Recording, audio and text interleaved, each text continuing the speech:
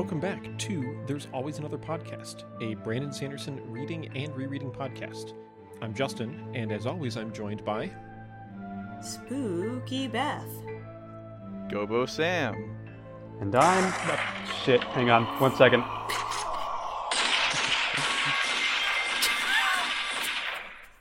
Hell. And I'm Caleb. Were those metal pipe sound effects thrown in there? There was one metal pipe that fell down. I'm gonna need to clean that up later. I need to go. My dad is calling. I have to leave urgently. This is a great start to an episode that I have no idea how it's going to go. Well, I had no idea how that was going to go either, so it's a good setup. Yeah, we are here once again. This will, like I said, it'll be a little bit of an oddball episode because we have a whole slew of things that we're going to talk about. If you've been listening along, you know that we finished the main book of Elantris last week, but given that we did a single 3-ish hour episode on the entirety of part 3, there's some things that we need to just we needed to give a think about and then actually just talk about this whole book that we just read.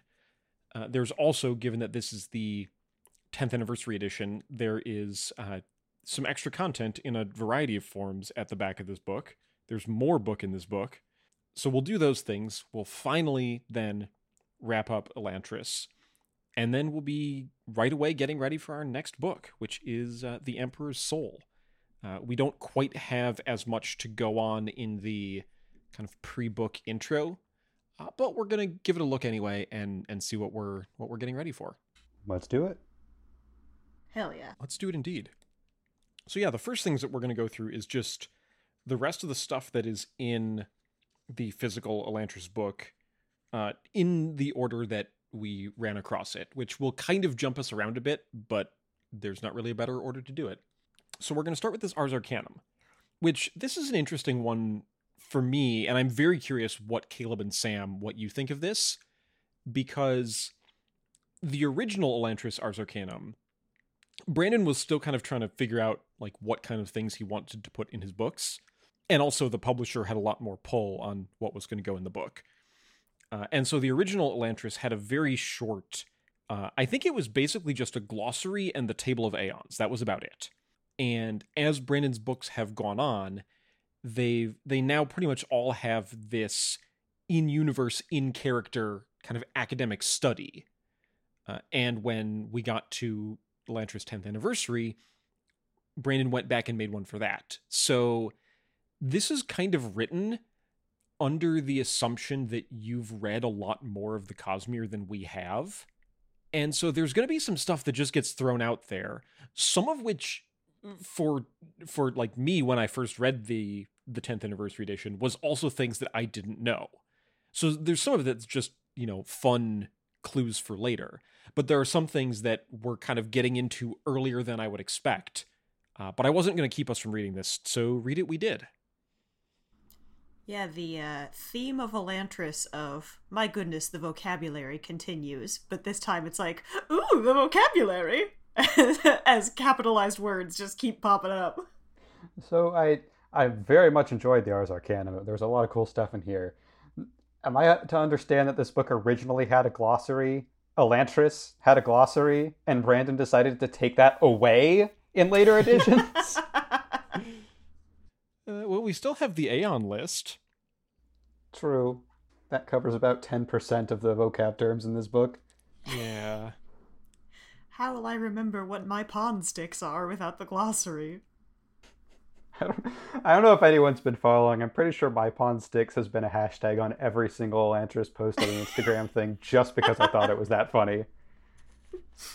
But yeah, I mean, the Mistborn trilogy that we started out with, that did have kind of an Ars Arcanum similar to the one you originally described, Justin, of glossaries. I think most of the descriptions of the magic were very just up front. Here is the author talking to the reader thing. It didn't seem like it had too much of a POV. So yeah, I was very surprised to see a first person segment of someone like in universe trying to learn more about this stuff. And yeah, it was really exciting.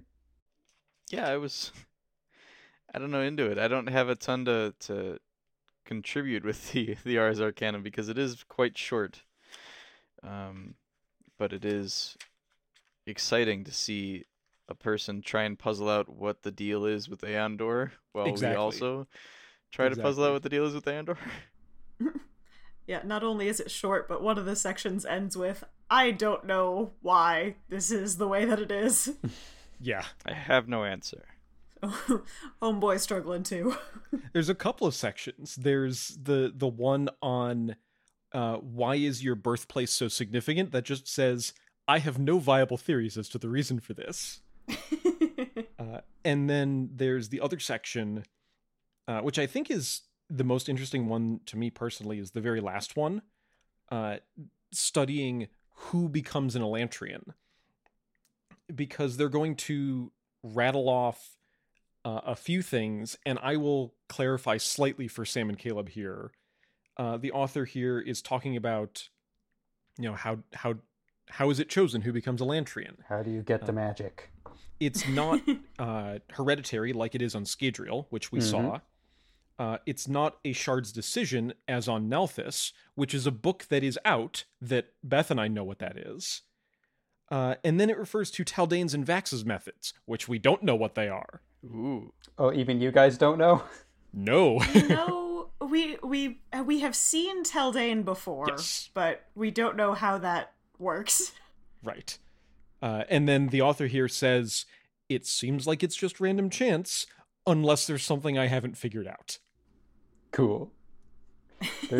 You also missed a third one, which is on the first page, where the author is like, why are the Aeons shaped like Erelon? Is that chicken or the egg which came first? I have no answer. No idea.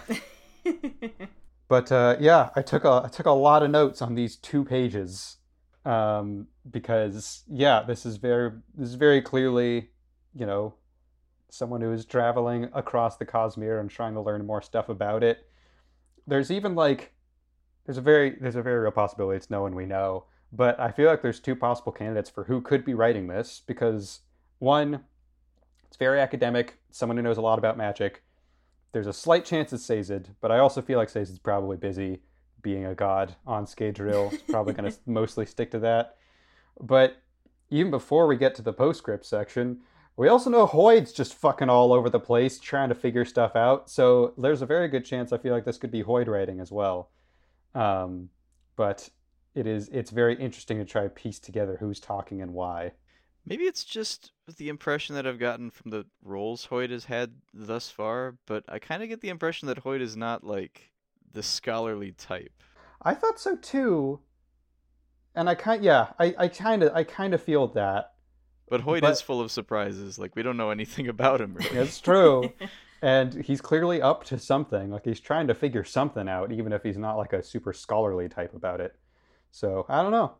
So I've just gone through, this is another absolutely lovely thing that the Sanderson fandom has done. There's a section, it's not technically on the Coppermind wiki, but it's associated with the same site, called Arcanum, which is an extremely searchable database of every Q&A that Brandon has ever done, organized by date, by all sorts of tags, by what sort of event it was. So, because I know Brandon answered the question of who writes these before we actually saw that on the page. At some point, he just said, okay, this is a thing that I can tell you at least a name. So I wanted to figure out when we did know that. And if I'm correlating his answers with the stuff we've already read, there's a little bit of an extra detail in that there's a group that we haven't met yet called the 17th Shard, who are one of the notable groups who's involved in multiple Cosmere things. And at this point, Brandon had said that the Ars Arcanum were written by either Hoyd or someone in the 17th Shard, and he wasn't going to elaborate further than that. Oh. Okay. And just to clarify, that's an in-universe thing, because I know the 17th Shard also refers to an out-of-universe group of real people as well. Yes. Okay. And that actually, I'm pretty sure that it was seen on page first. But it was one of those things very similar to if you've seen the Star Wars fandom and the 501st Legion. 501st was that was the yeah. exact analogy I was going to make. How it's kind of gone back and forth between like it was a thing that Brandon came up with, of the term 17th shard. And then the fandom kind of took that and ran with it, and that is now the term for the kind of very bought in Sanderson fan base, especially the ones who try to puzzle things out. That's all interesting. Can I'm not expecting Beth and Justin to have much input here, but can I just like list out all of the little notes that I made about these? Again, 2 pages of things. There. Before you do that, there was I've been re-listening to some other Sanderson read-through podcasts, and the podcast following Noadon, which actually started with Stormlight. At the end of the first book, Elliot just went through a list of every open question he still had, and it was like 50 things. So I definitely want to hear what these 2 pages, what was on your mind here? Well, there's a lot to cover, and I want to start with the thing you just said, which is that something's called the 17th shard. I'm curious, is that like a 19th hole situation, and that's just like, that's what they call themselves because there's 16 actual shards, and then so they have to call themselves the 17th? Because given what we learned in Hero of Ages, it feels like cosmologically there probably are only 16 actual shards, because 16 is such a big, spooky number that's probably what the deal with it actually is. So my new theory is that the 17th shard in universe is just made up of a bunch of caddies, basically. Oh God. I'm fine with this. And I'm not. Beth is not. Yeah, no. I like this kind of note that because we see there's multiple types of magic in Elantris, and I like this idea that gets mentioned of like everyone has access to some kind of magic. It's just the type of magic depends on your birthplace, because we didn't get to see much of it aside from Aeon Door. But I do like the idea. I don't know. We talked a lot about, fascism and does having power, like, does that give you the right to be in political power in Mistborn? And so this idea of like, yeah, if you're born in this country, then you maybe get the superpowers, but anyone else born anywhere else, they never get the superpowers. It's I don't know. That's not my favorite world building system. So I guess kind of confirmation, or at least hinting at, you can get other magic if you're born somewhere else. I did like that quite a bit. We get the detail that Cell is, quote, settled by a full shard of Adonalsium. And that's the second time we've heard that big boy name. Mm-hmm. What it means to be settled? What for a planet to be settled by a shard? That's a very weird word to use. I would have assumed. I guess you can't really know. But does Scadrial have 2 shards, and Ruin and Preservation are both different shards, or is that one shard that's been split into 2 beings? Or is it not a matter of the gods come from the shard, they're just somewhat connected to it in some way? We don't really know. There's not a lot of information we get here, but that's noteworthy. There's the line of their gods are dead, and by my guess have been for a very long time. So, but it says they're channeling the corpses of their gods. So it looks like I might have actually been sort of right that the door is one of those 3 aspects of a god, because even when one part of that god is dead, the other ones still like exist in some form. We saw that in Hero of Ages as well. But also, if we're going by Hero of Ages rules, like, the gods can come back, or someone else can inhabit the gods. It's a little unclear exactly how it works, but like, just because a god is dead doesn't mean it's going to stay dead forever. So with that in mind, I wonder if that's going to be important when Elantris 2 ever comes out. I still think there's a chance, even if Jadeth is quote unquote dead, I still think that could end up still being something people have to deal with eventually. I thought it was interesting how they mentioned initiation is based on bloodline in Scadrial. That's notably untrue for hemalurgy, although you do still need someone to originally have the bloodline for someone to get those powers. The idea that a shard can make a decision on Nelthus, so apparently these shards can think, is weirdly terrifying to me. Yeah, I'm keeping my eye on Nalthus and Taldane and Vax. I've written down everything that has been written here, so I've got it in my notes.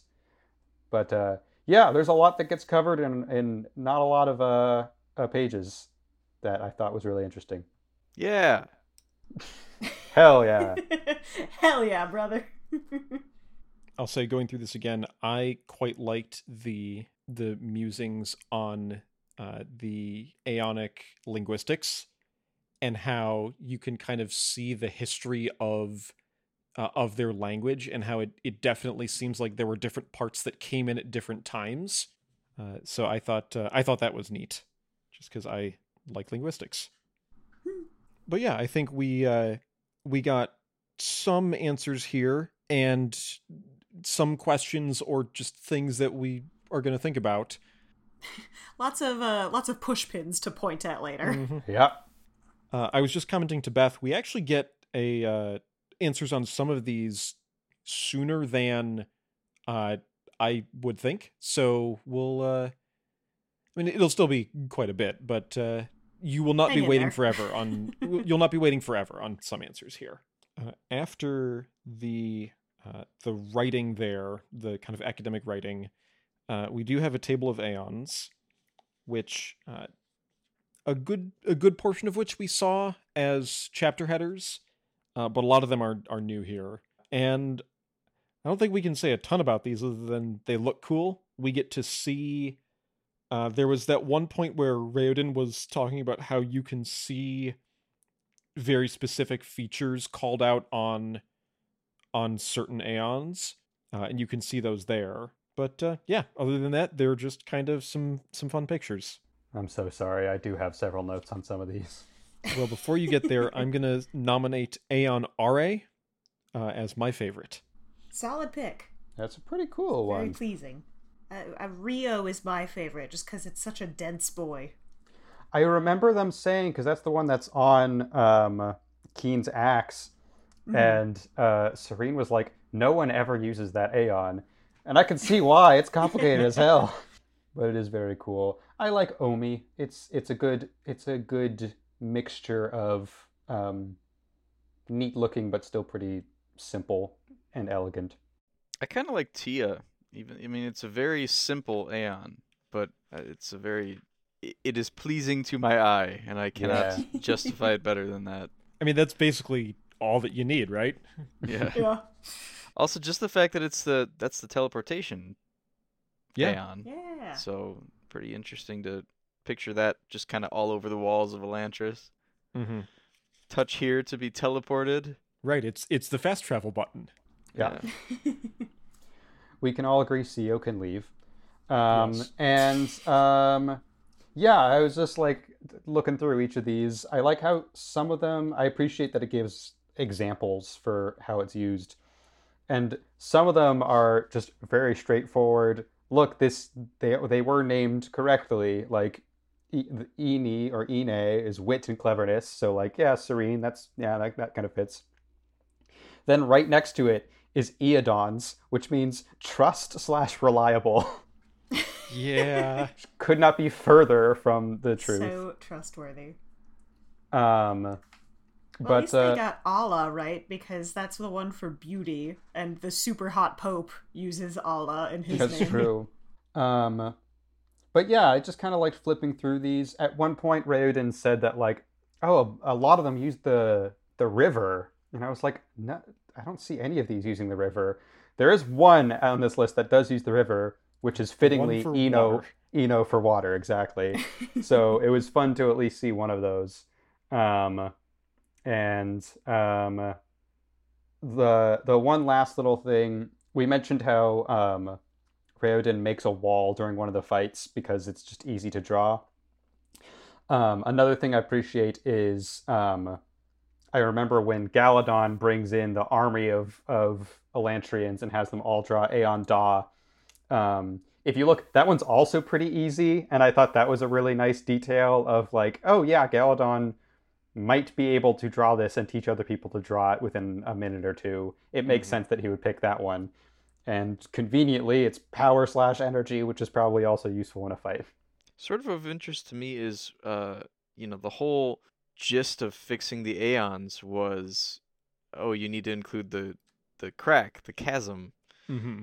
And none of these have the chasm. They're all like the original. these are Yeah. pre-chasm line. I just love to see like what it looks like after you add because I can't picture it. It's hard to picture. It's based on what I'm seeing. Unfortunately, at this point, I know Brandon has kind of shifted the way that he does book signings, where he doesn't have the time to do as much like personalization of writing specific things in each book. But I would love to bring a copy of Elantris and just have him draw the chasm lines on this chart.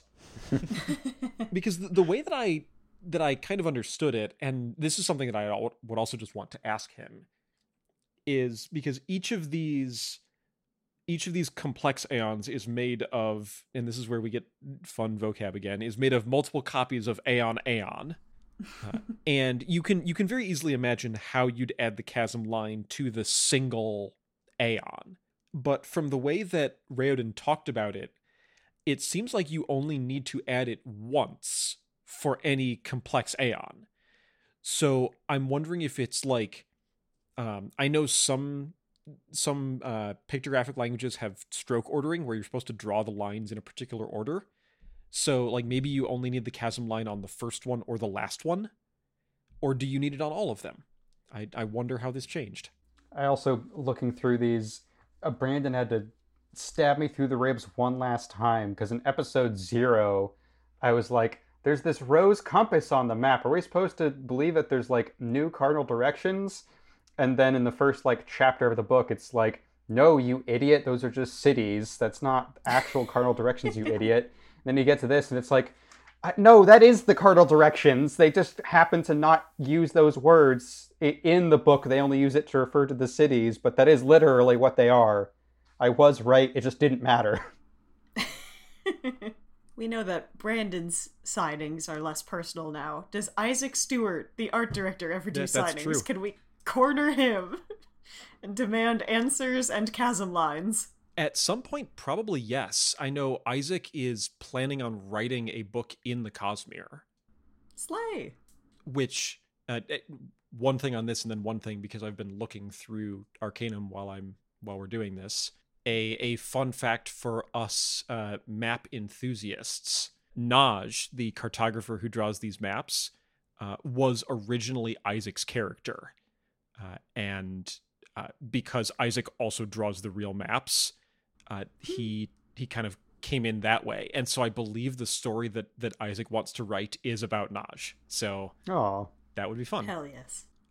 But I did get an answer to my question on how do you add the chasm line, which is that, and you can see this, is that not all aeons are strictly made up of repeated copies of aeon. They use the same straight and curved and dot, but sometimes they'll only use pieces of that. But the guarantee is that there is always one copy of the base aeon at the start, and so that's the one that gets the chasm line. Cool. So the next thing after our info on the magic is we get some info that's more out of universe, because we next go to the deleted scenes on the Mad Prince, where Brandon offers some explanation here before each section, where in the original draft of Elantris, we find out that through most of the book there had been kind of brief mentions that Raoden had a brother whose name was Eton, who had been sent away because he was some way insane. And then near the end of the book, he reappeared and caused some shenanigans and then goes away. And during the revisions, the character of Eton was entirely cut from the book, and all of his scenes were removed, and some things were reworked to fill those gaps. But just as kind of a behind-the-scenes thing, we have those scenes here. So yeah, let's just take a look through these like they would if they were in the original book.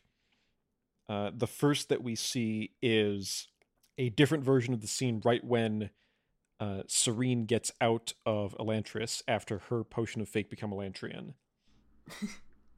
And there is a caravan that has just arrived, featuring someone who is briefly mistaken for Raoden, because he is his brother. Eton has arrived, has declared that he is coming to claim his throne, and then the first thing he does is he burns down a building and then leaves. And that is our first introduction to him. Nice. and what an introduction. Before we get to there, though, Keen says he's only seen Luke Hell's speeches a couple times, but he's been his father for more than a decade, which reminded me of the Caesar has been dead for well over 70 years tweet. Is true. Luke Hell 10? Because I didn't get that impression. Yeah, no, I think Luke Hell He's married, so I assumed early 20s. Yeah. He has an wife.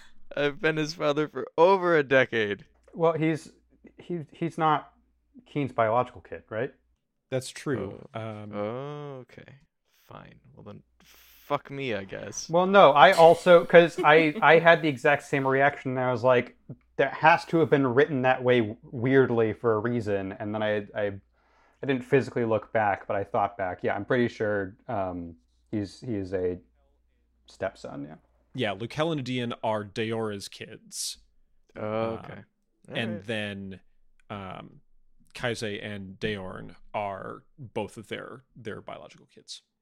That's why that chapter takes so long of introducing everyone, because every time someone new enters the room, Serene has to go, wait, is this your child? And Keen is like, not technically, but he is now, because I married before the kid was born, and then I came in, and now he's my son. And then the two more kids come in, or no, Adean comes in, and it's like, that kid also... Actually, I don't even remember if that's my son or not, but he's also part of the family. And every single time this happens, Serena has to go, wow, I can't believe Hunky K has a family now. And they do that like 4 times. My eyes glazed over in the Pareto characters at the early stages of this book. Yeah. It's some, like, Hobbit shit, just with all the family trees and genealogy laid out. Constant. In and amongst my thoughts for this section is one of the things I'm glad that Brandon cut was Luke Hell's Twitch. Because my god, that would have driven me crazy if it was mentioned more than like twice. Yeah. One thing that I do kind of get the sense of is that I do wonder, depending on when these scenes were cut, if they got fewer editing passes than the final book ended up getting. I love right at the end of this brief little diversion here, Brandon says, "As you can see, this was quite the strange occurrence, dear reader." How silly! That was quite the thing to do. Just some fun arson. I love writing that about something that you wrote. Yeah. Like, okay. I don't know. It's a similar energy to like Twilight Zone photoshopped screenshot I've seen before. It's just Rod Sterling and it's captioned, "God damn, you see that shit? That was fucking crazy." Anyway, I'm Rod Sterling. Reading it one way, it could be read as like, isn't it crazy how Eden is like unhinged and crazy? But I kind of read it as like Brandon going, yeah, you see how random it was that this character just kind of showed up. Like I saw this was quite the strange occurrence as him explaining like, yeah, this kind of needed to be cut because it comes out of nowhere. That's how I interpreted it. And it's such a tonal shift too, just from like if this just appeared, Yeah. I'd be like, what in the Yeah. fuck is happening? This happens, and apparently it then cuts directly to Serene back at Keen's place eating everything as if nothing happened. This was one of the main reasons why, aside from just how much we had to talk about, but why I didn't want to do this stuff in the part 3 episode, was it would have been very weird to finish the book and then go back to this. Right. I agree. I'm glad we are reading it now rather than saving it for like way down the line. But yeah, it definitely, yes, it's a very weird tonal shift from the end of the book straight into reading this. So going to the next Eaton chapter, which was a Hrathen chapter, we get to see just how weird and kooky Eaton is. Because he eats food weird. And like, I think that this is probably done a disservice by like not having as many editing passes, and just Brandon's early writing. I think he was not as talented of a writer.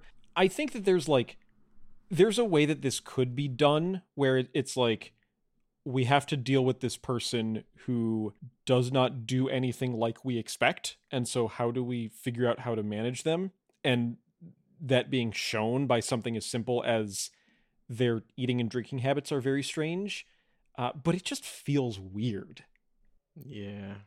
It reminded me, just this whole like chapter 48 bit here. It reminded me of Un Poco Loco, the song from Coco. There's a lot of Okos there. But it's just like, it's a song about somebody doing silly things. And this is just, it's a guy who does silly things. I don't know. At chapter 48 in this book. Yeah. Exactly. Just like, okay, now we have a silly guy. All right. Coco slaps. Coco does it much better. I do think it is kind of funny where Hrathen is trying to go over the terms of what he wants, and you need to convert to the Darathi religion, and that requires an oath to be made, and Eaton just goes, okay, I promise to be Darathi. There, are we done? Like, I do think that's a little funny. I think there's quite a bit in here. I agree it's a little bit clunky, and it's a good thing it got cut, but there's a couple details in here that I actually really quite like. I really like Hrathen, who this whole book has been like having this battle of wits, having to be like, because even Tellery, it's like, okay, got to promise him money, got to make sure he stays in line, and the fact that this guy just shows up and Hrathen's like, okay, I don't know what the fuck to do with this guy. Yeah. I don't what is this? I think there is something here that is very enjoyable, even if it doesn't quite fit with the rest of the book, and it's to the point of I'm kind of surprised. I know we don't know when Elantris 2 is coming, but I'm kind of surprised Brandon just didn't hold off on this and wait to see if he could fit Eaton into later installations of the series, because there's something here. I kind of dig it a little bit. Well, and not to skip ahead too much, but in the final note from Brandon after this whole section, he says that he wants to put this character in a story somewhere, and Joshua in particular on his editing team has repeatedly said no, it doesn't fit.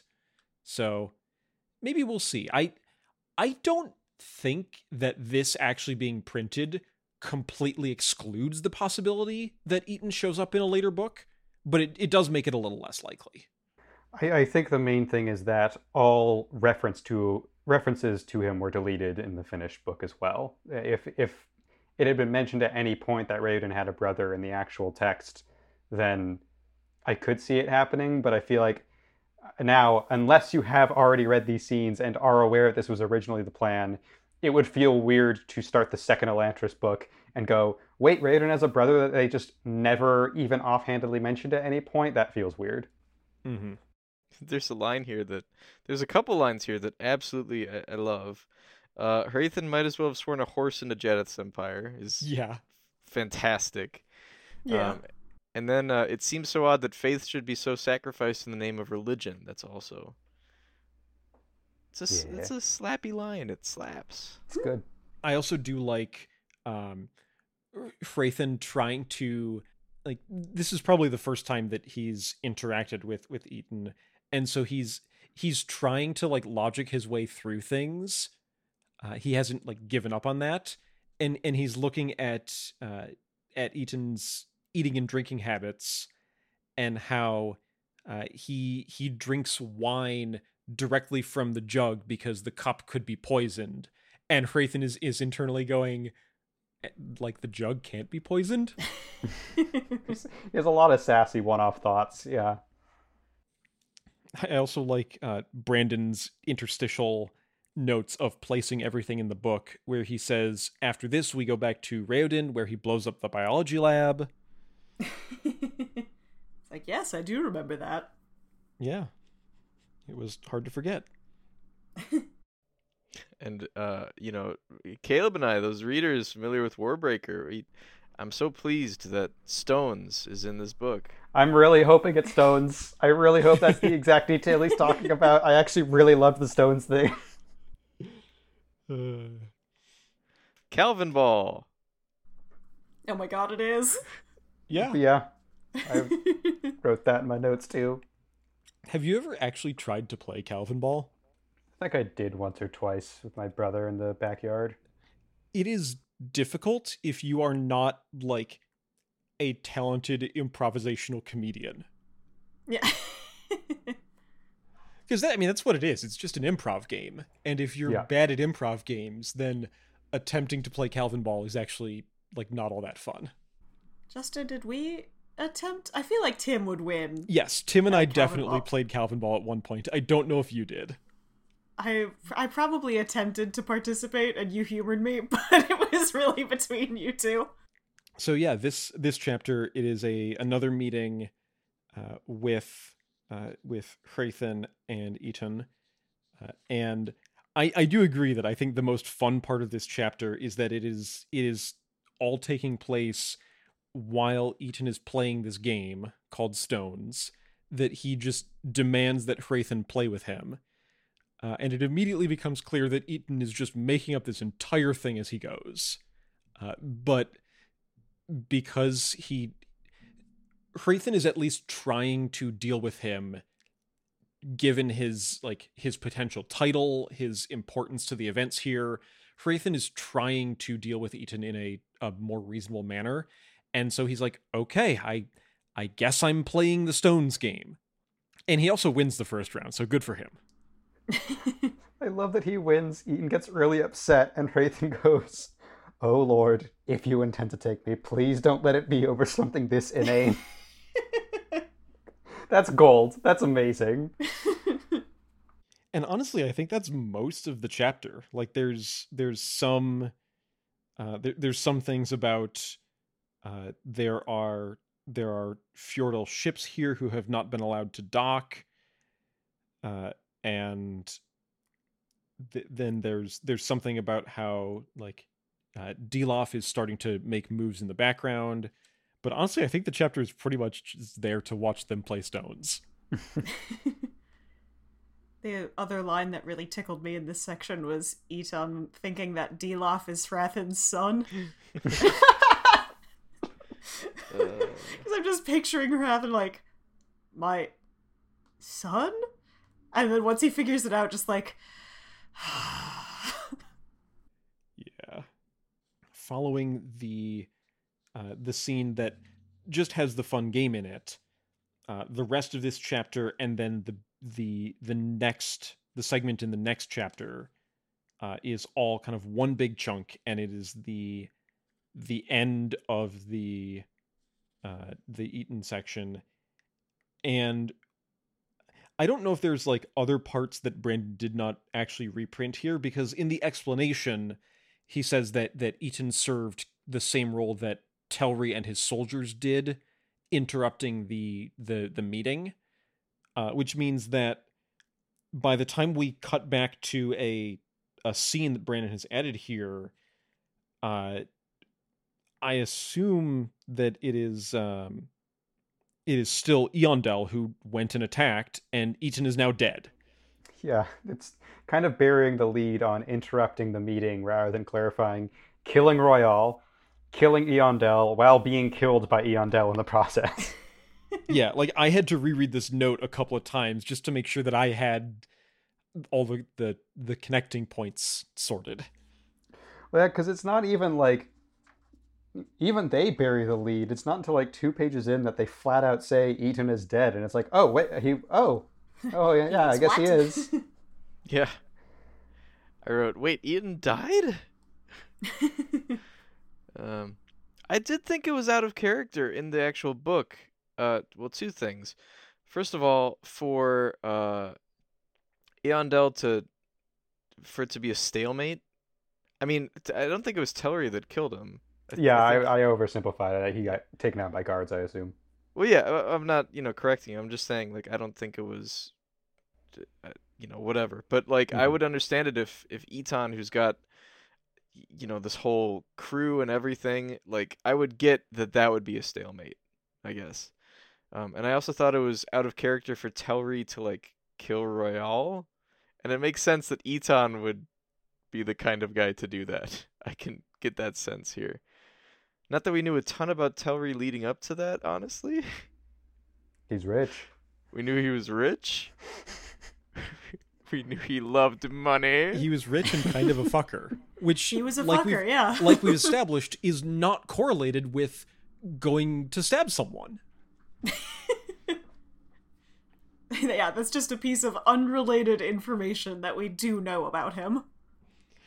I will definitely say I have started to think ahead to other Sanderson books to identify who the fucker is. Who's the biggest fucker? So this will definitely have to become a recurring thing that we check on. Who is the fucker of the book? Exactly. Add that as a column in the spreadsheet. I mean, I am considering like writing some software to replace this spreadsheet, so I could totally do that. So yeah, even if the general idea of the scene where a force comes to interrupt their meeting, there's a fight there, Royale dies, Eondel storms the palace, kills whoever is responsible, is killed himself. That all stays. The rest of this scene is drastically different, so we do get to see all of it. Because we have some of Eaton's forces still here, and they have Raoden as a prisoner, and they are putting him to trial for killing Eaton.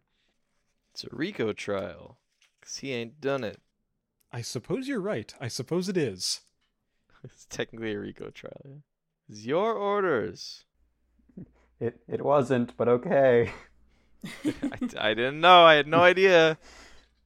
Raoden does make things quite simple by just accepting the responsibility. Just in keeping with his, attitude toward everything he's accused of ever in this entire book. That part where he legitimately could have explained to Serene that he was not a terrible person and just didn't. Yeah, I'm a tyrant. I'm a fascist too. But he does make a speech, and that he definitely still could do, even if he is taking responsibility for this. And he does. I mean, there's a whole part where he's talking about the kind of what the people have been enduring, and it kind of has the sense of this is him trying to bring back what he was known for before, which we never saw in the original book. But we heard quite a bit about how the people of the city quite liked Raoden and that he was kind of their champion. And so he gets to really call back to that here, and ends it with, if I'm going to be executed, then you should choose Serene to rule as kind of one more play that he can make. And there's a chapter break that takes us into Hrathen's POV, but the chronology continues. And when we get to Hrathen's viewpoint, he thinks that this is going to be very effective, and that there's basically no way that the people won't listen to, their favorite noble from before, who has now returned and is now being put to the death by this invading force. Hrathen is saying, like, they're obviously going to do what he says, and now I've lost control of the throne because Serene is going to take it. It's very specific about how much he's got the hots for Serene, which I'm glad was not present in the book. Yeah. There's a little bit, but it felt like Caleb cottoned onto it like right away, but I kind of ignored it because I thought it was like, oh, he's got respect for her, whatever. But obviously it rose a little bit above that. Caleb was the correct perspective haver in that case. Apparently, I wish I wasn't. Here it is. Yeah. Here it is, crushing on Serene. Yeah, I would have been. I think we all would have preferred it if that had gotten cut out along with these chapters. Yeah. But and then we get the ending of this, and how this does actually then lead back into the rest of the plot of this book, without majorly rewriting things, because as everything else he did, Eaton has an unconventional technique for doling out justice, which is that the execution is to be done by beheading, with the executioner unable to see. They close their eyes, they swing the sword, and if they die, then they were definitely guilty, and if the executioner misses with the sword, then they are definitely proven to go free. And so that's what happens. Cripes. Yeah. Okay. Fine. I feel the same way. I think the part I like best of that little tidbit is how much Rathen hates it. Yeah. And how he views it as Eaton spiting him specifically one last time from the grave. Yeah, I think my impression on reading the Mad Prince deleted scenes was definitely, I'm glad they got cut. And I think that's primarily because of the way that they would have been introduced as kind of this sudden mood swing, and then the way that they would have ended, where it just kind of like stops. So yeah, I think it is fun to see them and kind of see the process of how this was an entire character who didn't show up much in this book, but did show up in like multiple scenes across multiple chapters, and it was removed entirely. And then there are some points where Brandon notes like this was the new scene that got written to replace the old one, and sometimes it does a similar thing, and sometimes it does something totally different, and it just needs to keep the pace along. So I think it was interesting to read, but I don't think I miss the Mad Prince overall.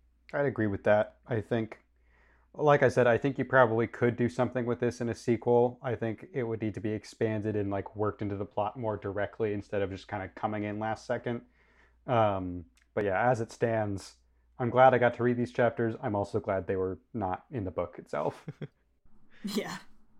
Yeah, this is a children's book villain. Yeah. Sorry. It's a zany children's book for longer. It is. It's an extension of the zany children's book. Except that it comes after Elantris has stopped being a zany children's book. Exactly. Just like, psych. Oh, I had you. You almost thought this was a serious plot now. Oh, Eaton, you crazy son of a bitch. Royale is dead. Right, and then it has to go back into the ending of Elantris. So, yeah. Yeah, I concur with all of this. I think there's some good, like, tidbits of our main three characters in here that I am sad to see go, but overall, doesn't really fit but is interesting to see from a writing process of like the very grim phrase of you got to be willing to kill your babies sometime for like cut parts you really like to make the story better. This is a primo example of that, so I am glad it's in this edition. Yeah.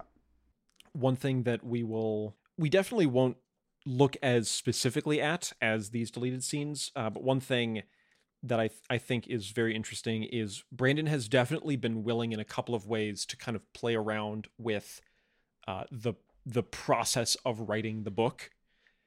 There's two other ways that this has come up. One was Warbreaker, which we'll be getting to in a couple of books. Warbreaker is actually available for free online as an ebook. He just released it. And he also released each draft as he finished it while he was writing it. So if you were reading along at the time, which I was not, you could actually see the book kind of evolve, or you could wait until it was done and then read the finished product. That's wild.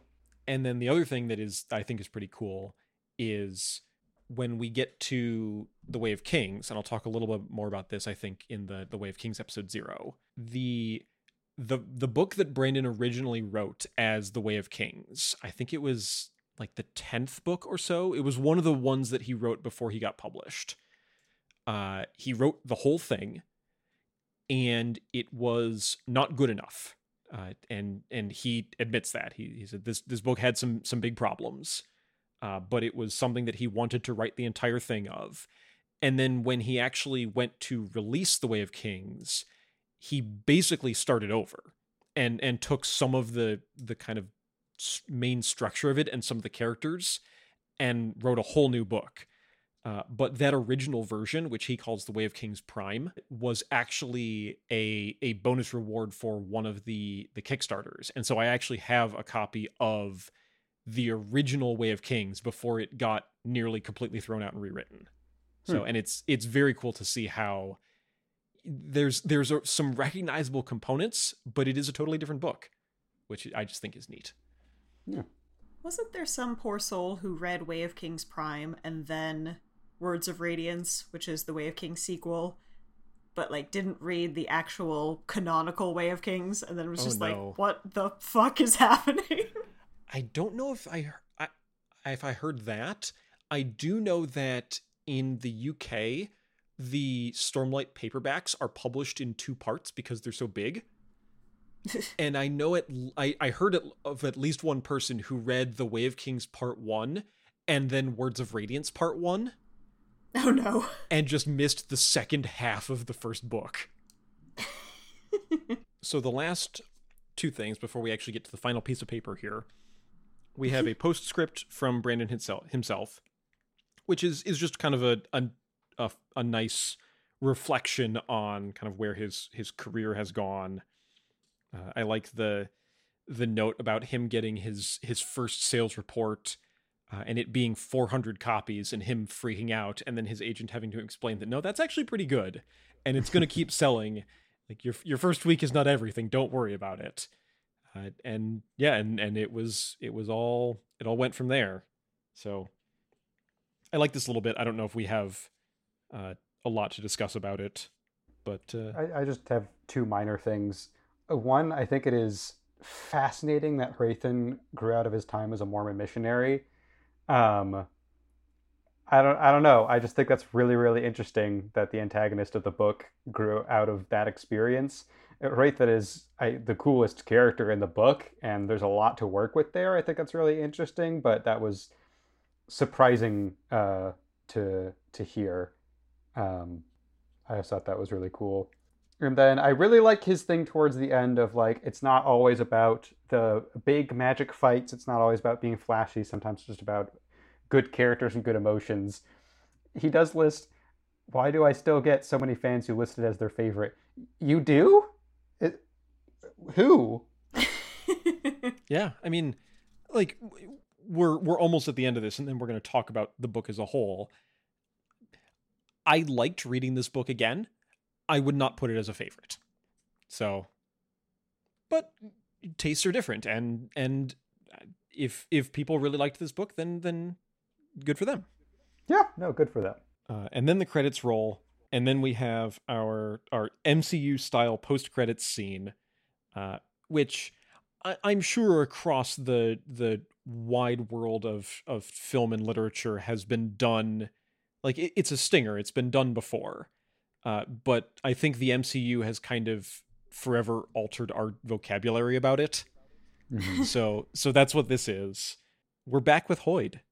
We can't get away with just having him show up as a beggar for like 3 sentences. Here he is, and he's up to something. Oh my god. What's he up to, man? Uh, I, I will shamefully admit that I didn't read this part, but here's the thing: I'm reading along with you. I'm good. 'Cause Okay. it's not very long, No, it is literally about 2 pages. but it is entirely an MCU post-credit scene. Yes. Sam, don't walk out of the movie theater. No. Get You back don't on understand. track, It's Sam. gonna set things up for the next one. It's the most exciting part of the book, Sam. You get to see Harry Styles. Also, this also was completely not in the original Elantris. This has been added for the 10th anniversary. So Hoyd is here. He is by the mysterious pool in the mountains, and he is covered basically head to toe. His face is covered in bandages. He's wearing gloves, and he dramatically reveals himself, and nothing happens. And we see his partner in dialogue, who consistently gets his name wrong, and apparently Hoyd had somehow attempted to become Elantrian, and it didn't work. And his companion, it does mention later that that it is a skaze or a skaze. I don't know the pronunciation. Does it mention that? I don't remember that. Okay, no, yeah, that was Oh something no! that Spoiler. yeah, no, Brandon said that at some point, and I Okay. if that's the one time I'm going to slip and just say something, then I'm fine with that. We don't learn much about what that means. It No, looks we like don't. an anti-Sion or something to that effect, but yeah, we don't really know what the fuck this thing is. Mm-hmm.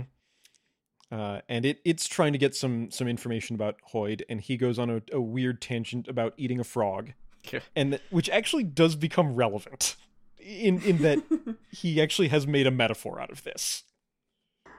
I once ate a live frog, you know. I'm sorry, that is the start of a monologue from JoJo. Hoyd is just a JoJo character now. You can't convince me otherwise.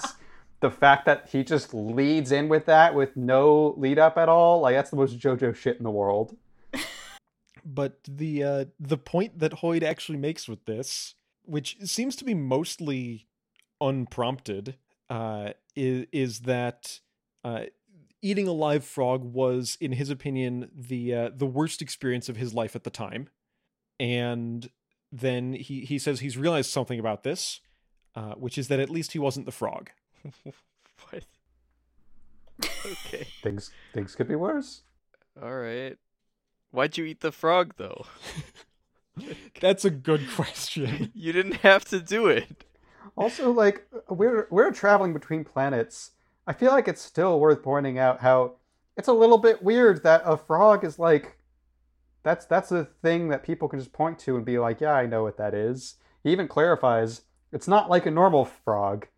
We all know what normal frogs are, right, buddy of mine? And so I don't know, in a fantasy world where there are fake creatures or fictional creatures, it legitimately is. I know we had a lot of fun with if horses exist in Mistborn universe, but like it is legitimately interesting to think about, like, okay, what animals are the same and what animals are not the same, and the fact that frog apparently is a universal animal that we all know what that is in of itself, I think, interesting. I think you're fully on Sam's team here now. I am. I mean, I knew the horses existed, but it's very interesting that horses exist. No comment. I can't ramble about this every time we bring it up, okay? Okay. But yeah, Hoyd has kind of just been philosophizing here about how, you know, things can be worse, and you can look at the situation you're in and find something in it. And the situation that he is in is not transformed into an Elantrian, which I think from what we've read is kind of the default that you'd expect. Kind of wild that he thought that was going to happen. But Hoyd says the beauty that we have here is that there are secrets that are still unknown and that he loves trying to puzzle them out. And then he goes into the pool and disappears. End scene. Here's a fucking idea for you. Yeah, he just actually dissolves. That's the last time we'll see him. Hoyd, what are you up to, man? What's going on with him? I have a kind of theory. I feel like, is he trying to just collect as many superpowers as possible? Is he like going from planet to planet, seeing if he can like gather these things up? Because then that would explain why he's one of the potential authors of the Ars Arcanum, because he's trying to be like, hey, not sure what makes, I guess I wasn't born here, so I don't get the powers, but I really wanted them. I don't know, man. Interesting. Spooky. Also, did he need to jump in the pool? Or was that just being extra? Is the pool actually a death field? Or is it like a secret teleporter that transports you somewhere else? I don't know. There's no way to know. What's going on with you, man? What indeed? Yeah, I don't have any answers for you. I do like, though, that... and this is a weird consequence of our reading order in that we've gone back to Brandon's original book, but we're reading it in a printing that came out after a couple of Stormlight books. So there's some weird things about like what Cosmere knowledge you're assumed to have. But this is kind of the first time that we've seen Hoyd with his own personality. Every other time we've seen him both very briefly and in disguise. Right. So, yeah, he's a weird guy. It goes back to the D-Loft problem, though, of like, he's in disguise, but he's just flat out using his real name. Like, I feel like anyone in universe who's paying too much attention could be like, hey, what's your deal, man? I am pleased to say that people do catch on, and or there are people who just straight up know who he is, and that creates some fun parts. Interesting. What secrets do you hide?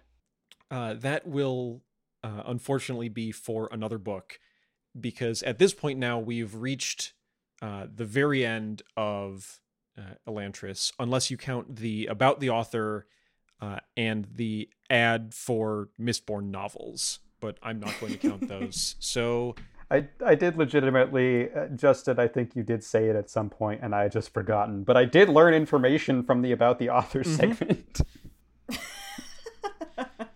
Yeah, the about the author here note, and I've actually, it's kind of funny, he's standardized this blurb of text, and because the Emperor's Soul was his first Hugo Award, it gets special mention here, and it says The Emperor's Soul is a novella set in the world of his acclaimed first novel, Elantris.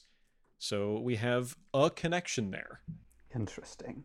But yeah, there we go. That we can finally say we've finished Elantris. We've finished a book, and at least for now, we've finished a series in that we're not going to pick up with the same characters in just a little bit. So I don't just want to ask, what did you think of it? Because that's a big question, but that's what we're going to talk about. What did you think of it? Well, before we get into that, do we want to wrap up any last minute like predictions that came true that we didn't put notes on, or any additions or substitutions to cast lists? Yes, let's do that. The only thing that we had that I marked down last episode as a prediction was that Hoyd was going to be in the post-credits scene. He was. Yeah. So as our Cosmere experience expands, that would be a pretty safe prediction. But at this point, yeah, it was basically the first we'd seen of him. So yeah, there you go. But yeah, as we were kind of racing to the end of the book, we did the casting kind of got disrupted, and then also we learned new stuff in the last chapters, and so if we want to fill in or edit anything, Caleb, I think you said you had an edit or two that you wanted to make to your cast list.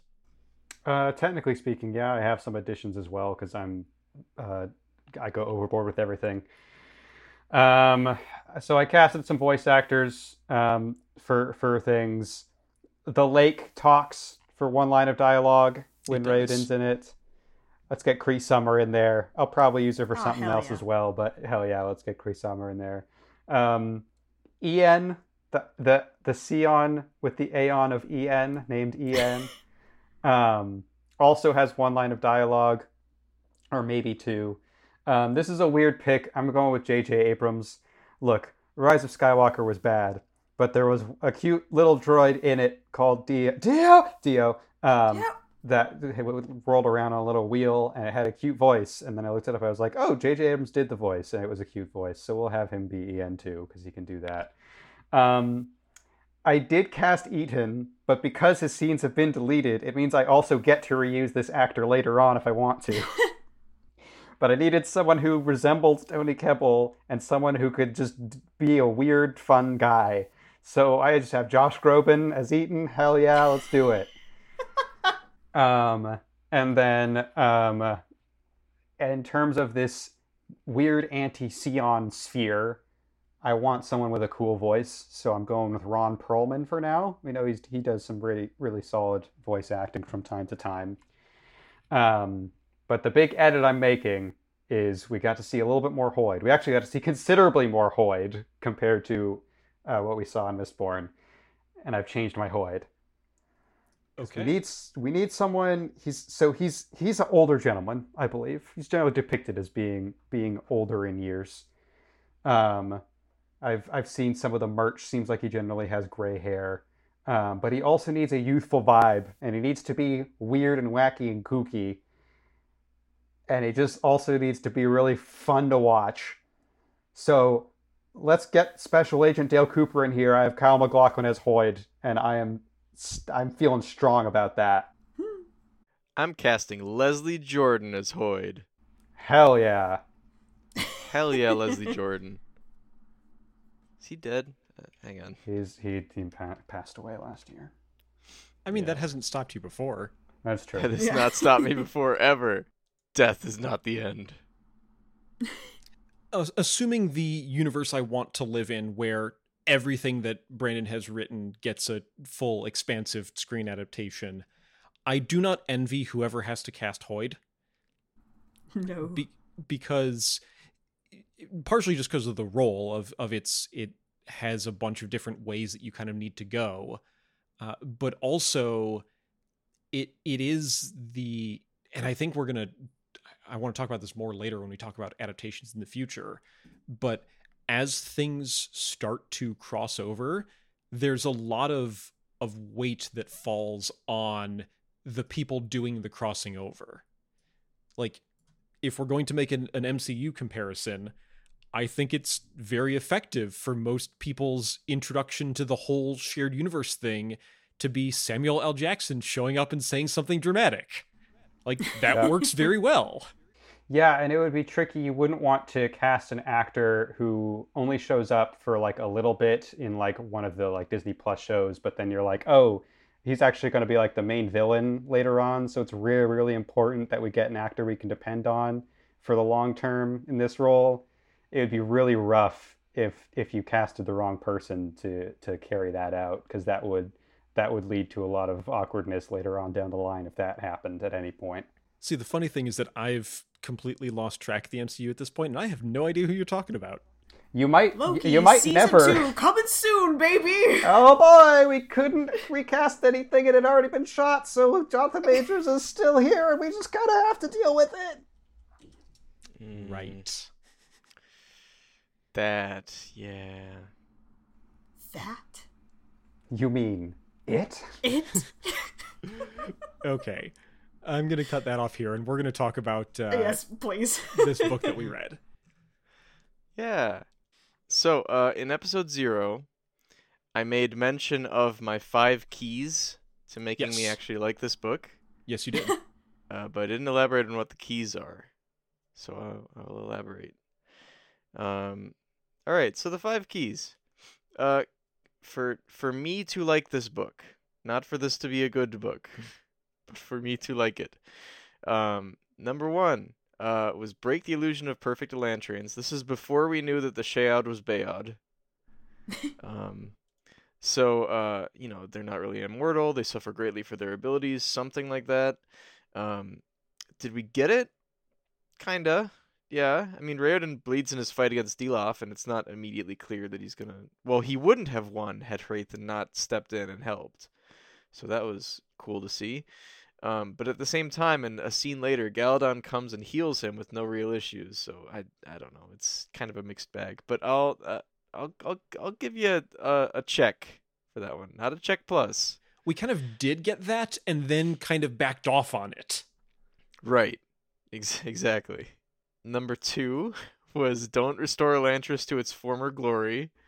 Because I thought that was just a really boring way to go. Did we get it? Nope. Elantris is back to normal, baby. And you know what? And you know what? That's kind of okay. We can have a happy ending as a treat. So, there you go. I'm fine with it. It spent a long enough time talking about how shitty Elantris was, and then eventually, okay, fine, it can be not shitty. I really like the new Elantris angle. I really, really did. Like, hey, we're gonna make this place good. I really like that bit. And I kind of, if this book were finished by a different author from that point on, they would have found a way to make do with new Elantris. And like, maybe this is okay, but it's okay that Elantris is restored. That's fine. It's okay. All right. Number 3, go into detail about the magic system and don't stop at its magic. Because Allomancer was a big, complicated, wibbly-wobbly thing that still had clear rules. And Vin was more powerful than most, but wasn't blatantly OP. And I specifically said before we knew how you draw Aeons, quote, if this is literally you wave your hand and problem go poof, I will steadily lose brain cells. So, did we get that? Yeah, we did. Drawing Aeons is cool. I'm okay with it. As Raoden and in turn we learned more, it became more interesting. You know, with modifiers, different line widths, the whole shiz that was there, it became interesting. So 3, you get a check plus, maybe even just a regular plus there. That's good. Number 4 was maybe unpopular for some people. Make some big complicated characters, and here's the controversy. I didn't want any Edens, I didn't want any Phylons, and I didn't want any more than one yeoman. I welcome your jeers. They feed me. Did we get it? There can only be one yeoman. There can only be one yeoman. And Telri's it. I would say that Telri is the yeoman in this book. He's like kind of just a shithead, but then dies. I don't know. Anyway, did we get it? Yes. Hraithen fucking rules. The Hraithdemption was a little late, but it was not so late that it was irrelevant, which is what I was thinking was going to happen. So I'm glad for that. I'm glad to be wrong, and I'm glad that he used his Chip's arm to save them. Let's see.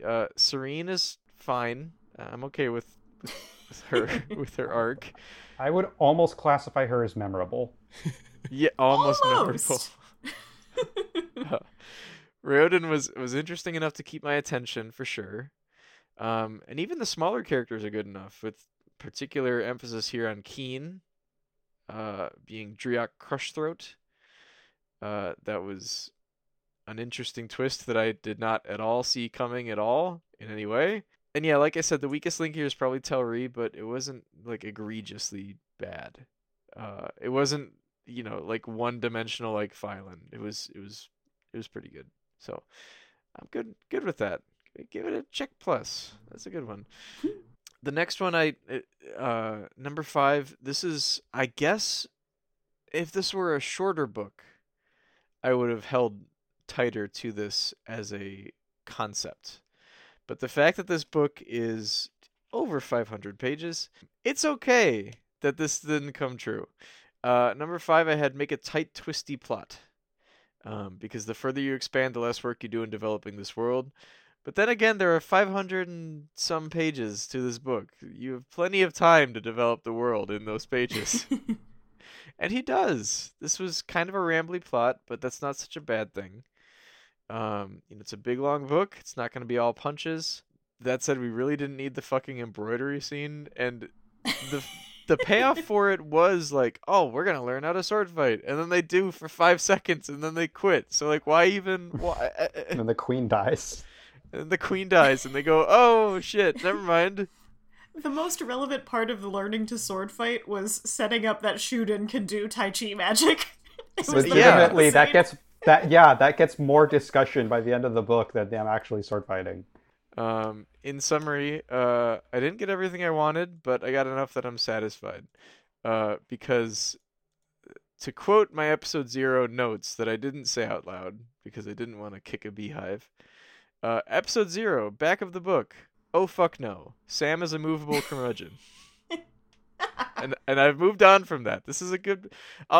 like, if I had to give a number to this book, I would say it's like a 7 to 7.5 out of 10. So it's pretty good. It's pretty good. Okay. I noted in our pre-episode chat going over what we were going to say that I was certainly not going to require anyone to make any sort of rating scale decision, but I appreciate that you did. I guess I should mark that down somewhere. 7.5 out of 10 from Sam. 7.5 out of 10. So pretty good. Not great. Pretty good. We need to clarify though, is this like a video game scoring scale or a movie scoring scale? Because a game that gets a 7.5 is like not that great. But a movie getting a 7.5, that's pretty good. That's like you got a decent amount of critics on your side. Right. I guess like the way to compare it for me is like versus my music, I guess. Because I'm, as Justin or anybody can attest, I'm very serious about my music. I have a ton of songs on my music player. You also curate significantly. I curate the shit out of it, yes. And even like 1-star songs I don't have on my iPod because that's stupid. Why would you have a 1-star song on your iPod? I don't know. But like even a 2-star song, if I'm in a certain mood, a 2-star song can be pretty good. So this I would say is like a 3-star, like, you listen to it maybe like once or twice a week and you can bop along to it, So I'd say it's a 3-star book according to that scale. Like, I don't regret that I read this. I think I had a fun time and I think he did legitimately win me over. But it wasn't like my favorite book of all time. It was all right. There you go. All right, I'm going to arbitrarily declare that we're going to alternate between new readers and past readers. So Beth, you're up. Oh my god. Yeah, I feel like I'm on a similar boat of the overall vibe being like I had a good time. I think the best way I can articulate this is like I had a good time reading this book. And whenever like at a few points in my life I've been like I want to read like The Cosmere TM, and then that's just the next year and a half of my life. And I'm always happy to start with Elantris, but there are points where I just like pick up Mistborn and read it, and I don't think I've ever done that with Elantris specifically. So still good, still enjoyable, good sort of character study vibes. Not my favorite. I think I'll pull a Caleb and start with criticisms, then go to posies. There's parts of this that don't really, like, if it was written today, I would be like, we doing this today? I've talked extensively about how women in this book are written. We've talked extensively about Raoden doing blackface. We have not talked extensively about something I wanted to put a pin on. The character of Aiden, however you want to say it. Word of Brandon has confirmed that he is an autistic character, and Word of Brandon has also confirmed that it's not particularly great representation of autism. It's like very like early 2000s, like largely non-verbal mathematics savant. It's like that's pretty much all there is to him. That feels very stereotypical pop culture-y. And then like the Shead is completed and he can suddenly speak, and I feel like that has weird implications. So not that's another thing that's like doesn't quite pass the smell test today, but also we have several other characters coming down the line in the Cosmere who are autistic and are some of my very favorites. So much with Serene is not a very well-written female character, but we've got Vin and others coming down the pipeline, so I look forward to that. Same boat with Aiden, however you want to say it. I agree that the this does not exactly have the tightest plot. But like I mentioned earlier in this summary, it's almost more of a character study of our main trio. And there are points of that main trio, it's like sometimes Raoden smacks a little bit too perfect for me, and again, I talked extensively about how Serene is written, but this is where we transition into the positives. Overall, I have a blast reading about these three. Like, Sam, totally agree. Rathan slaps. Love reading about whatever the hell he's got going on. Raoden setting up a zombie co-op, dope. There's some good bones in there, Serene, and I do enjoy sections of it. So yeah, overall, I don't like putting numerical ratings on it, so I will eschew the numbers, but I will give a thumbs up and then say how much I'm looking forward to Stormlight and other books coming down the line. Interesting. Only one thumbs up though, rather than two. I was holding a pair of tweezers that I was fidgeting with in my other hand, so I only physically did one thumbs up in this visual medium. I guess I could do a thumbs up around the tweezer. Let me think on this. All right. While you think on this, I think we'll go to Caleb next. Yeah, I'm in a pretty similar boat as everybody else. I think I enjoyed this quite a bit. There's a lot to love in here. There's also a lot that's not could be better, a little clunky from time to time. I'm just I'm thinking about what makes this book not work as well as like the Mistborn books, and like I think one major part of it is Beth is right that it's kind of a character study of our three main characters, and I think those aspects of it work really well. I really like Raoden, I really like Rathan, I remember Serene. Almost. And I think where it is a little bit weaker is that I think back to Mistborn, and I love Ham, and I love Breeze, and we get to know a lot about clubs. And, all of these side characters you really grow to get to know. And then even the characters you're not really supposed to like, I still find really interesting. I think Straff is a really interesting villain to check in on, even though some of his plotline with the boys and stuff got really funky. I still think he's like a really interesting kind of side villain and stuff like that. And there's just not a lot of the side characters did not hit me in the same way in Elantris as they did in Mistborn. Deloff was really fascinating. He was really good. That was really cool to make him the villain by the end of it. But the whole Dangerous Knights crew of Royale and Eondel and Shuden, I didn't really feel like I got to know them at all. And I think a pivotal example of this is in the final act. We start checking in on Lukel, and I'm like, I don't know what this guy's deal is. He's been described as handsome, and he has sour melons, and that's pretty much it. And I don't feel nearly as emotionally attached to him as I do any of the main three. And so the fact that he's our POV doesn't have quite the same punch as checking in with Breeze in the middle of the Battle of Luthadel. It's just not the same. And I guess that was by the end of a second book instead of the first one. But even then, I feel like it's just the connection there is not quite as strong. And then just looking at the third act and things that happen, I think there's a lot of really exciting stuff. I love a lot of the way certain plot lines wrap up. But then there's a weird... It also just feels very weird to me of the entire final sequence takes place in Tiad, which is a country we have barely seen in person, not been talked about very much aside from the fact that Serene is from there. We've spent so much politicking on Erelon. The fact that we're not even there for the final sequence just feels very strange. There's a bit of disjointedness, I think, to the way the last few scenes are laid out that kind of felt odd to me. So Yeah, I don't know. There's just Beth used the phrase of "there's a lot of good bones here," and I think that's true for the entire book. Of there's a lot of good bones.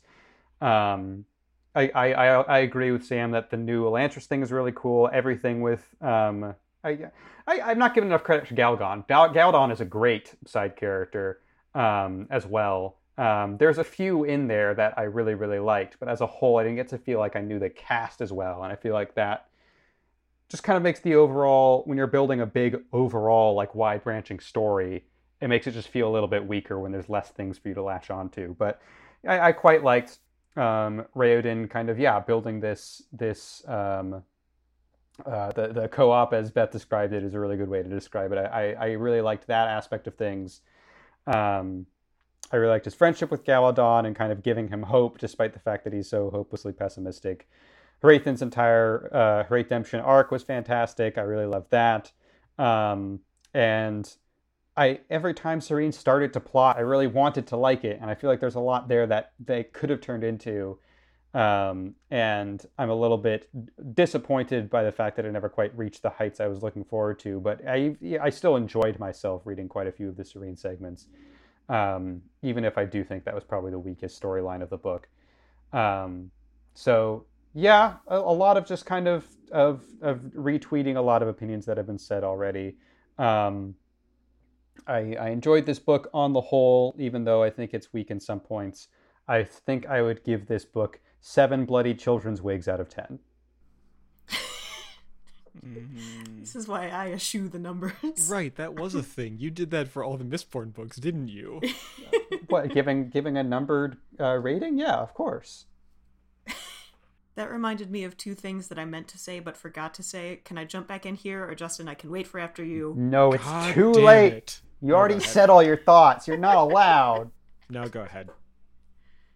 Hooray! I forgot to bring up the whole dang magic system of this book, which I think I'm in a similar boat of Sam, of like, as an original concept, I'm not a huge fan of hand-wavy magic, but I think he did some really interesting stuff with it. The fact that it's straight up broken for half the book, and then only quasi-fixed for a fair chunk of the book. I think that's very cool. And as we get more into the Arcanum, that it's like so tied to geography and birthplace, like that is very interesting. And then I think that the move to Teod for the finale is just to keep nerfing Aeon Dor and just make sure we're far away from Arelon so it's less powerful, so that there's still like a threat posed to our heroes at the end, which is like a little clunky, I do believe. And then speaking of the ending, I am not done talking about how women are written in this book, apparently, because Serene's only contribution to the last part of this book is as a hostage, and it makes me angry. Even the part where we were like, since when was Hrathen a master swordsman?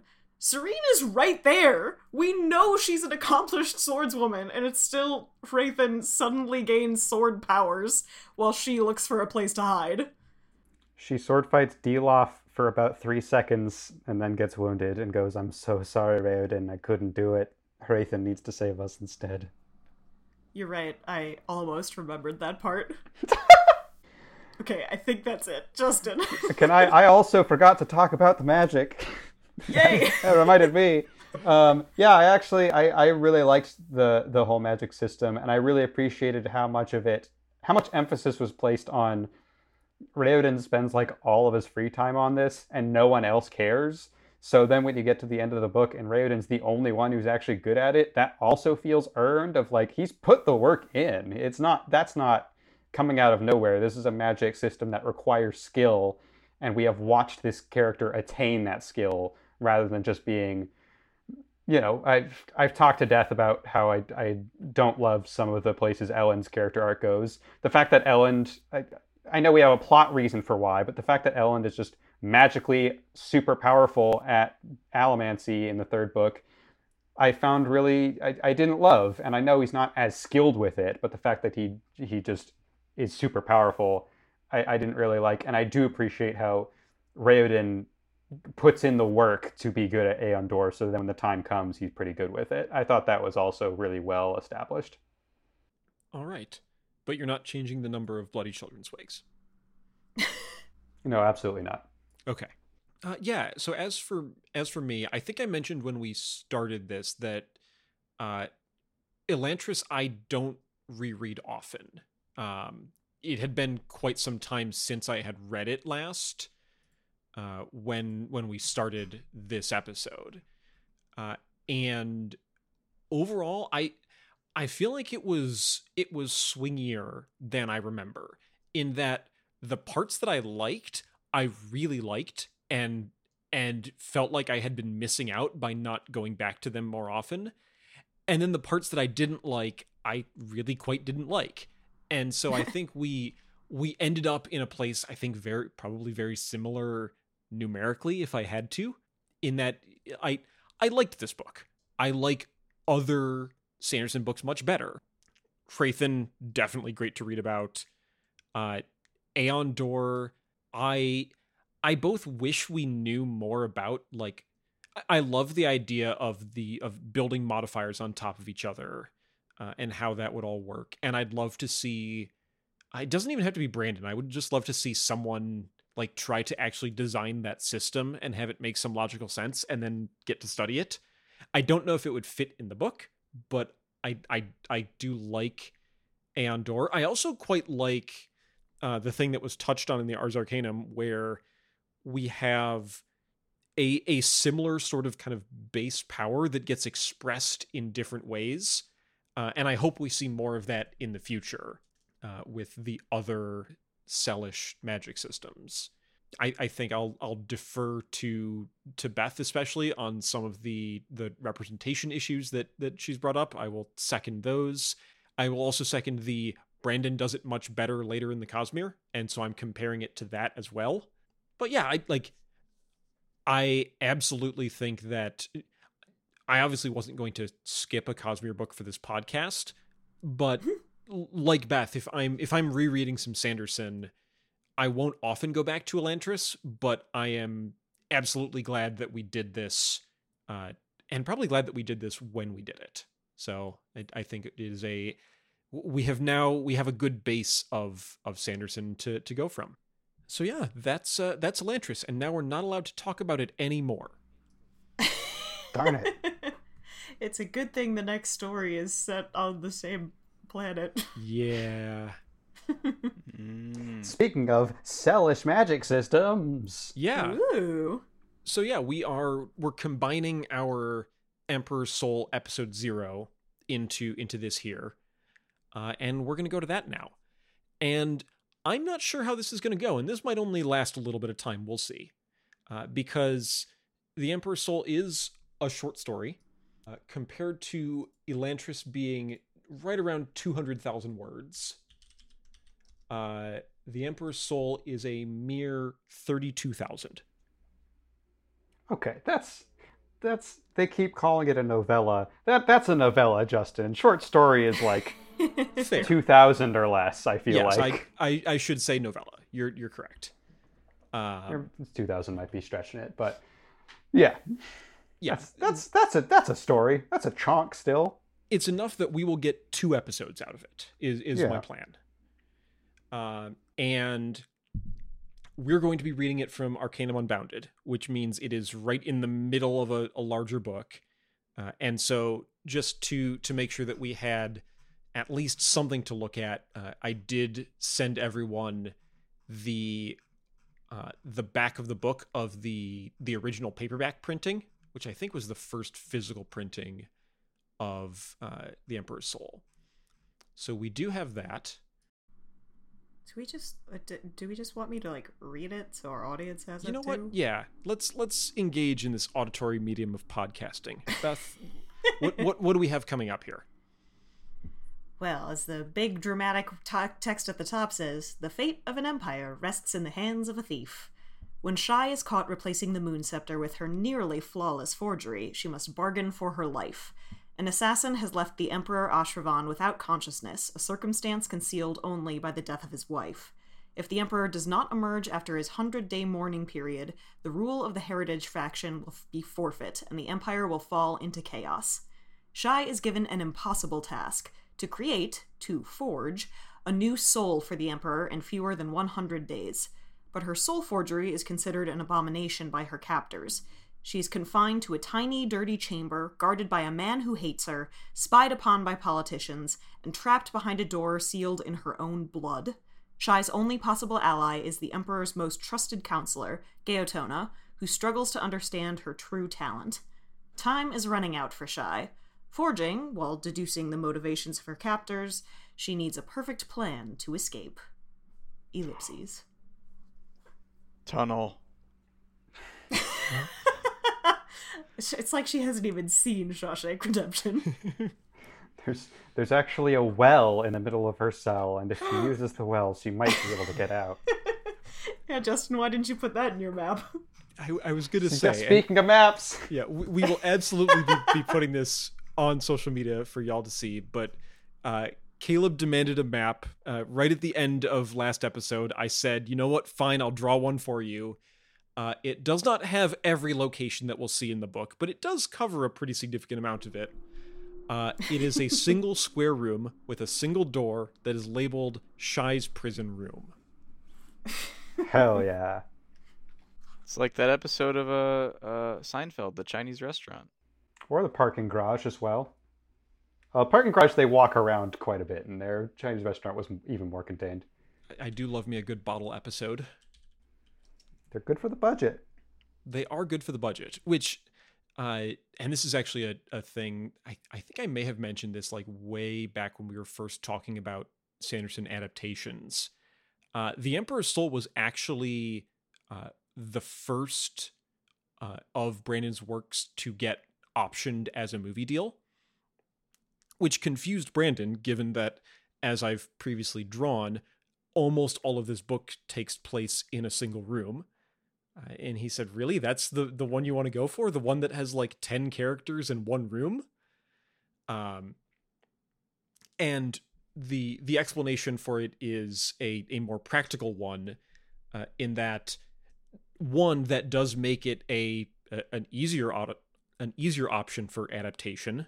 Movie budgets being what they are nowadays, maybe you do want to adapt the one with 10 characters in one room.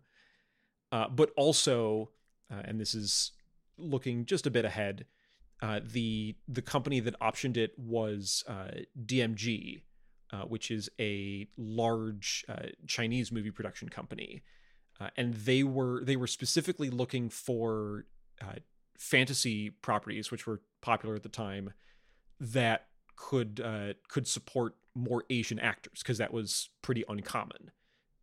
Probably still is. I haven't kept track.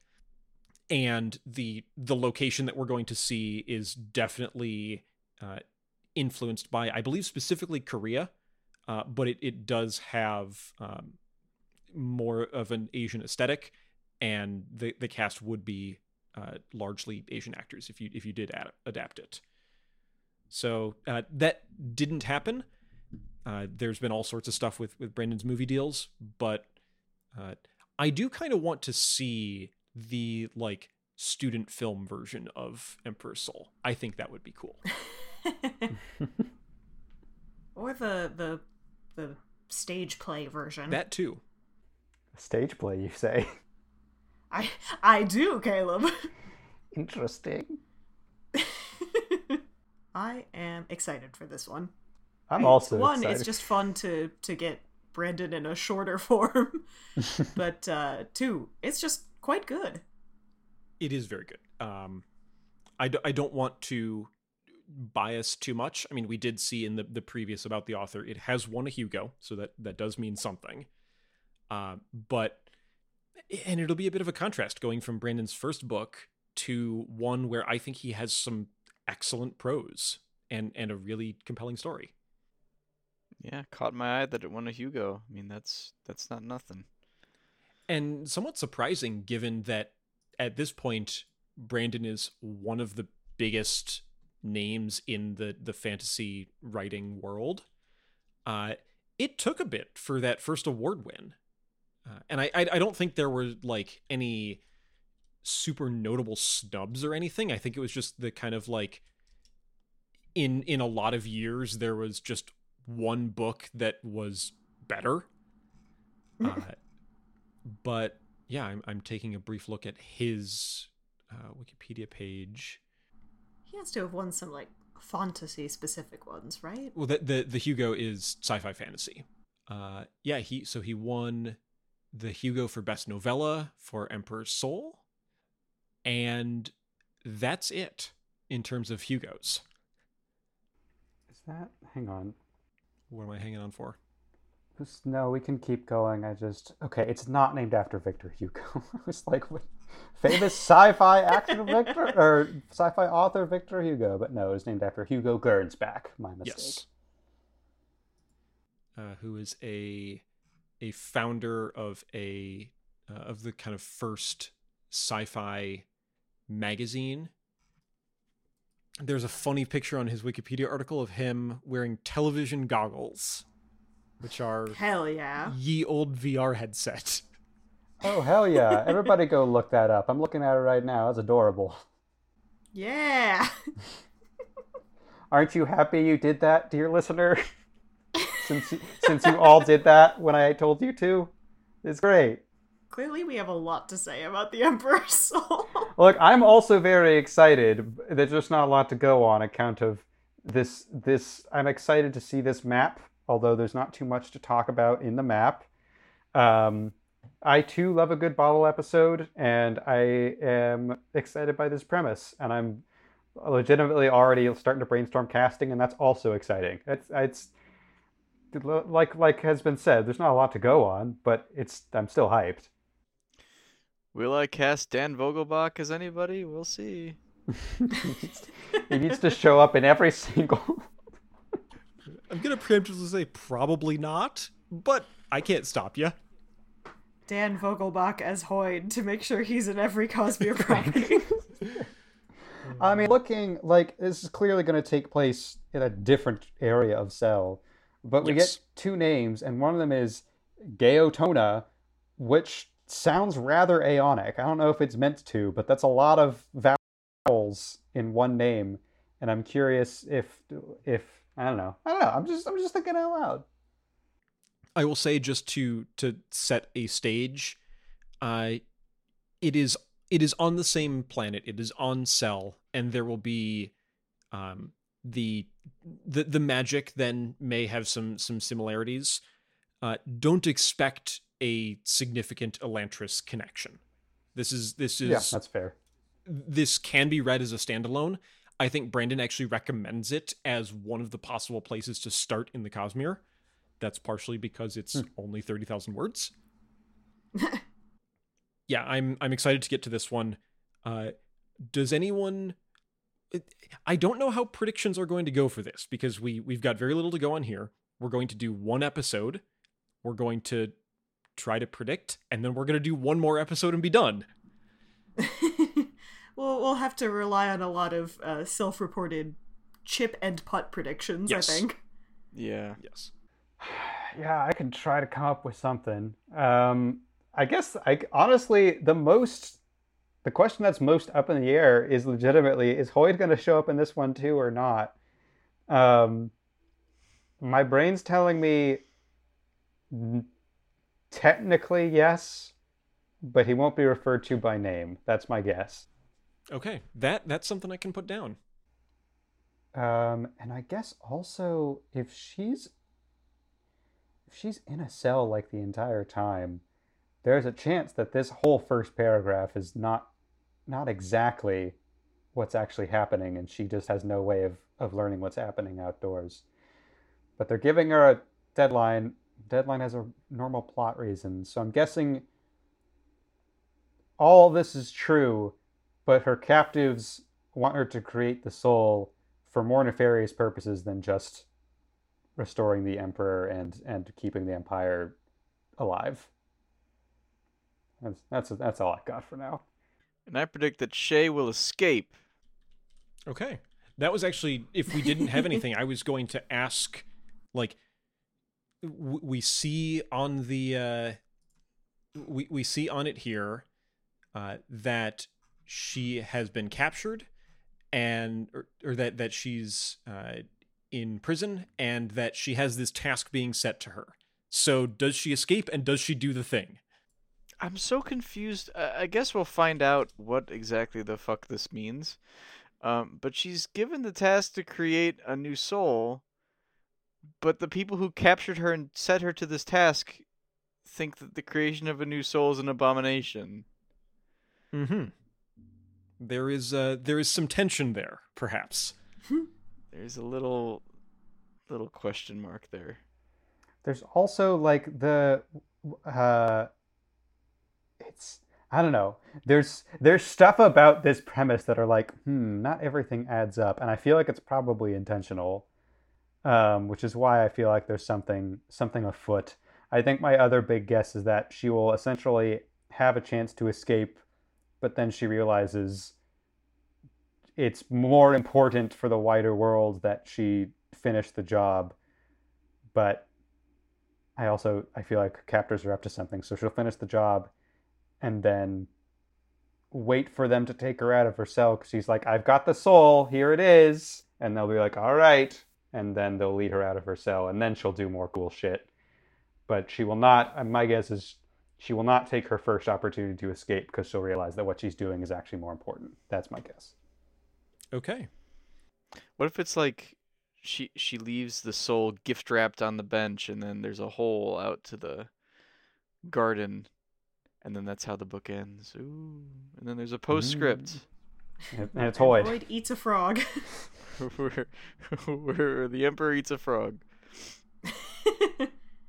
Okay, here's a Cosmere-wide prediction. Do we ever actually see Hoyd eat that frog? I'm going to say no. I don't think so. Prediction. Okay. All right, I think that gives us something to start on, and it will be a very quick. We don't have chapters and chapters to sit around slowly being introduced to things, so I'm looking forward to getting into this. As for the logistics of it itself, I was going to say, we're going to, since we're pulling from Arcanum Unbounded, we're going to need to be very specific about what pages people are allowed to look at. Yes. And fortunately, the Emperor's Soul starts quite close to the beginning of the book. We're going to start on, in our hardback Arcanum Unbounded, we're going to start on page 19, which has a big kind of splash art that says the Emperor's Soul. That will get us to our book. The chapters are labeled with days, as the 100-day deadline was quite prominently mentioned. I'm not going to say what day we're going to read up to, because that could give you some indication of how things are going. So I will instead say that we are going to read through page 70, which is 8 chapters. We're going to read 8 chapters. We're going to read up to page 70. And that will be our first section. And then in the next episode, we'll do the rest of the book.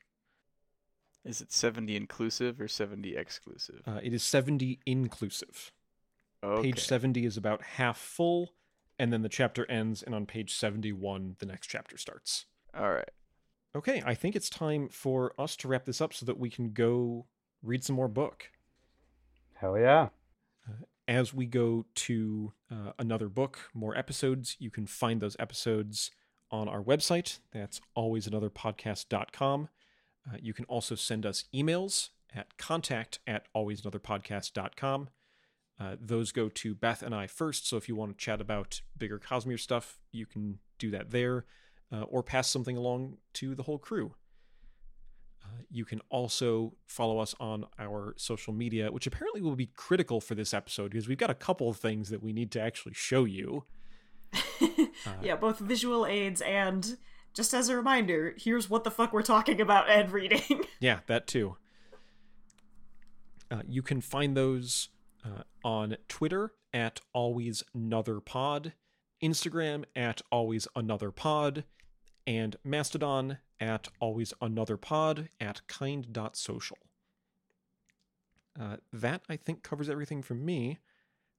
I would like to go read a novella. Yeah. Hell Hey, yeah. everybody, send us your cookie recipes. You know what? Please do. Yeah, I'm with that. Let's get some cookie Yeah. recipes. I have an underutilized KitchenAid mixer. Help me utilize. And I have COVID. And I'm Sam. And I'm Caleb.